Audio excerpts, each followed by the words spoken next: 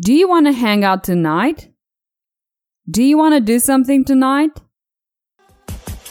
Welcome to Speak English Now podcast with your host, Georgiana, the podcast that will help you to speak English fluently with no grammar and no textbooks. Hi everyone, I am Georgiana, founder of SpeakEnglishPodcast.com. My mission is to help you speak English fluently. Last week, I realized that Valentine's Day is coming up, and I wanted to dedicate this lesson to students who want to know how to ask a girl out. You never know when you're gonna meet that special someone, so you gotta be prepared. I've also prepared a point of view story so you can practice your grammar and vocabulary. Before I start, I'd like to thank everyone who follows me on iTunes, YouTube, Facebook, Spotify, etc. Thank you very much for your support and your positive reviews. Every time you share your honest opinion, you're in fact helping others to discover a more effective and enjoyable way of learning English. Alright, I'll just cut to the chase and tell you how to ask a girl out. Oh, now you're probably wondering what the expression cut to the chase means. Well, we use this phrase when we start talking about the important aspect of something. We want to get to the point without wasting time. Now I'm really going to cut to the chase. There are different circumstances when you want to ask a girl out. If you want to ask a friend to go out with you, you'll need to have a clear idea where and when you want your date to be. Don't just tell her you'd like to hang out sometime. One thing you could do is take her to dinner at a not-so-elegant restaurant. It's a good choice for a first date. By the way, here are some useful expressions that you can use when you want to ask someone on a date. You could use hang out, get together, or do something. Examples. Do you want to hang out tonight? Let's get together this weekend. Do you want to do something tonight? Whatever you do, ask her in person. I know it may be tempting to ask her out on the phone, texting, or over the internet. But this must be one of those face-to-face moments. Be clear about your intentions. Women find it attractive when a man really knows what he wants. You don't have to explicitly say it's a date. But don't hide your feelings either. I know, being rejected is a great risk. It's actually one of the biggest fears we all experience at least once in our lives. So don't try to keep it cool. Now is the time to be honest, as hard as it may be. To keep it cool, in this context, means that you don't want to show your feelings in a difficult situation. If you ask a stranger out, you're going to be even more cautious. Avoid doing anything that makes her feel pressured or unsafe.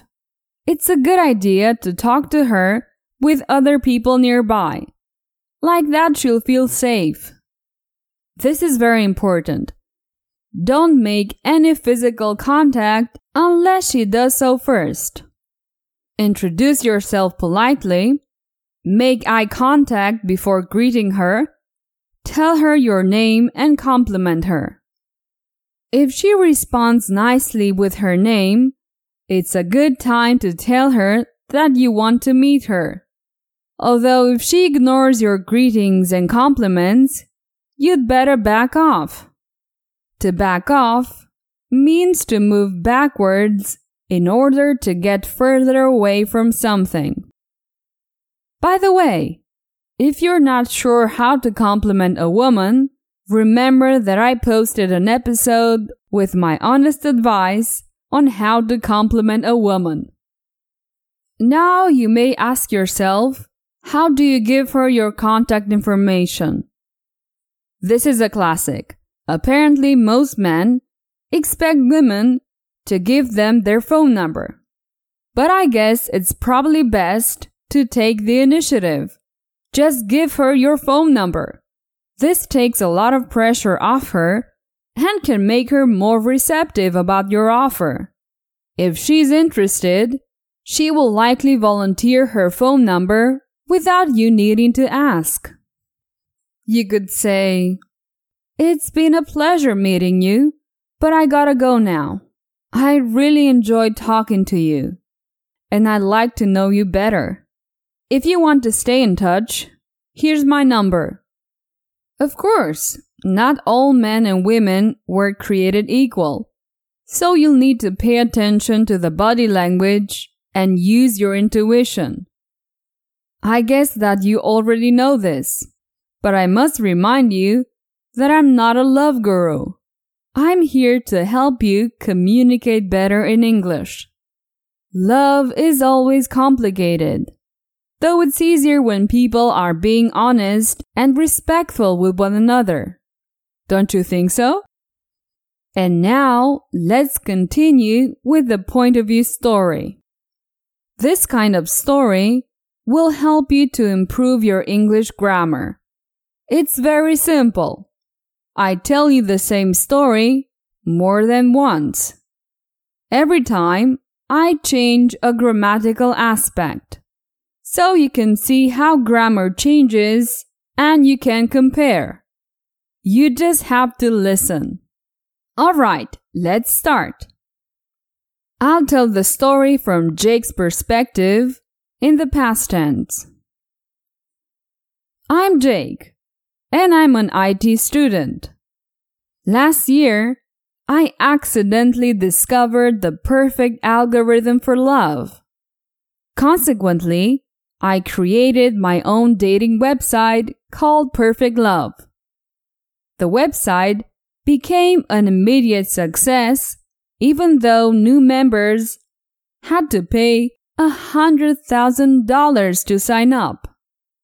Perfect Love became viral in just 1 week, and as a result, I became so rich and famous that I decided to stop charging any fees. But then something strange happened. Surprisingly, the new members were no longer able to find love. Only the users who had initially signed up found their perfect match. What had happened? Maybe the algorithm wasn't at all perfect? I wasn't at all sure. So I began to worry and spent weeks revising the code. Apparently, the code was correct. Because the website was losing popularity, I started charging again $100,000. And that's when things went back to the way they were before. All new members were instantly finding their perfect match. Clearly, the success of the Perfect Love website wasn't due to my algorithm, but to the fact that people had to pay a very high amount of money. Let's listen to the story, this time in the plural. Jake and Bill were two IT students who accidentally discovered the perfect algorithm for love. Consequently, they created their own dating website called Perfect Love. The website became an immediate success, even though new members had to pay $100,000 to sign up.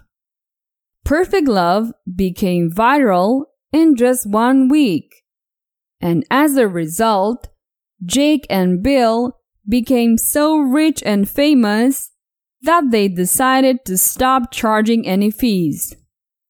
But then something strange happened. Surprisingly, the new members were no longer able to find love. Only the users who had initially signed up found their perfect match. What had happened? Maybe the algorithm wasn't at all perfect? Jake and Bill began to worry and spent weeks revising the code. Apparently, the code was correct.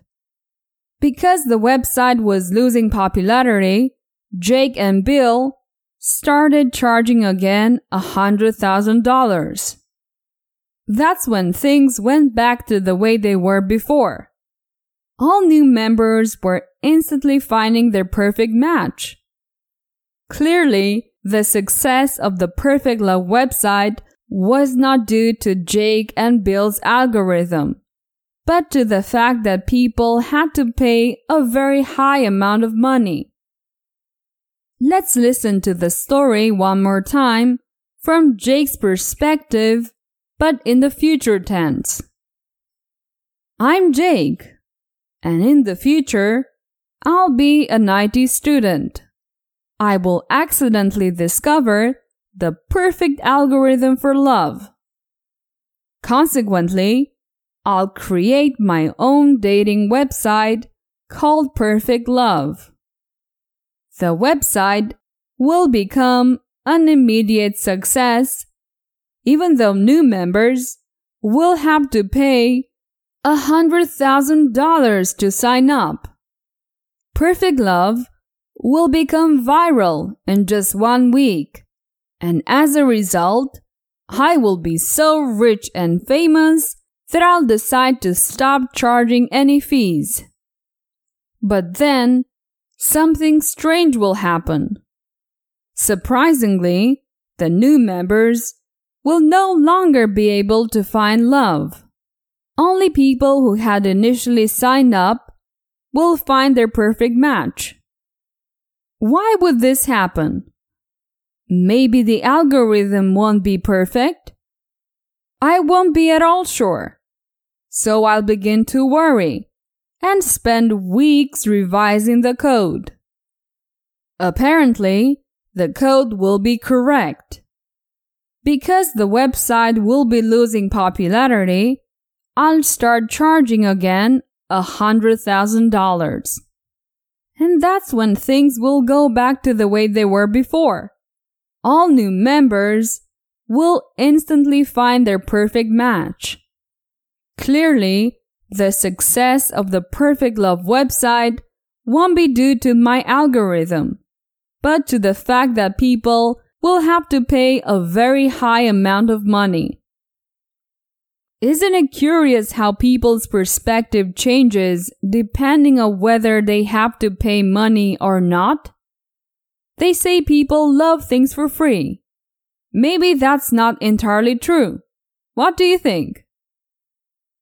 Alright, it's the end of this point of view story. I use this successful method in my courses. Imagine a whole story told this way. Instead of having to memorize boring grammar rules, you can use this method to learn grammar. It's more enjoyable and also more effective. Now, you can improve your speaking and grammar with my Enchanted course only by listening. Go to enchantedcourse.com and start speaking English fluently once and for all. Well, that's it for today. Please help me spread the word about the podcast. Tell your friends about the show and leave some comments on iTunes when you have some minutes. That would make me very happy. See you soon. Bye-bye. Did you enjoy today's episode? Get the transcript now at speakenglishpodcast.com. speakenglishpodcast.com.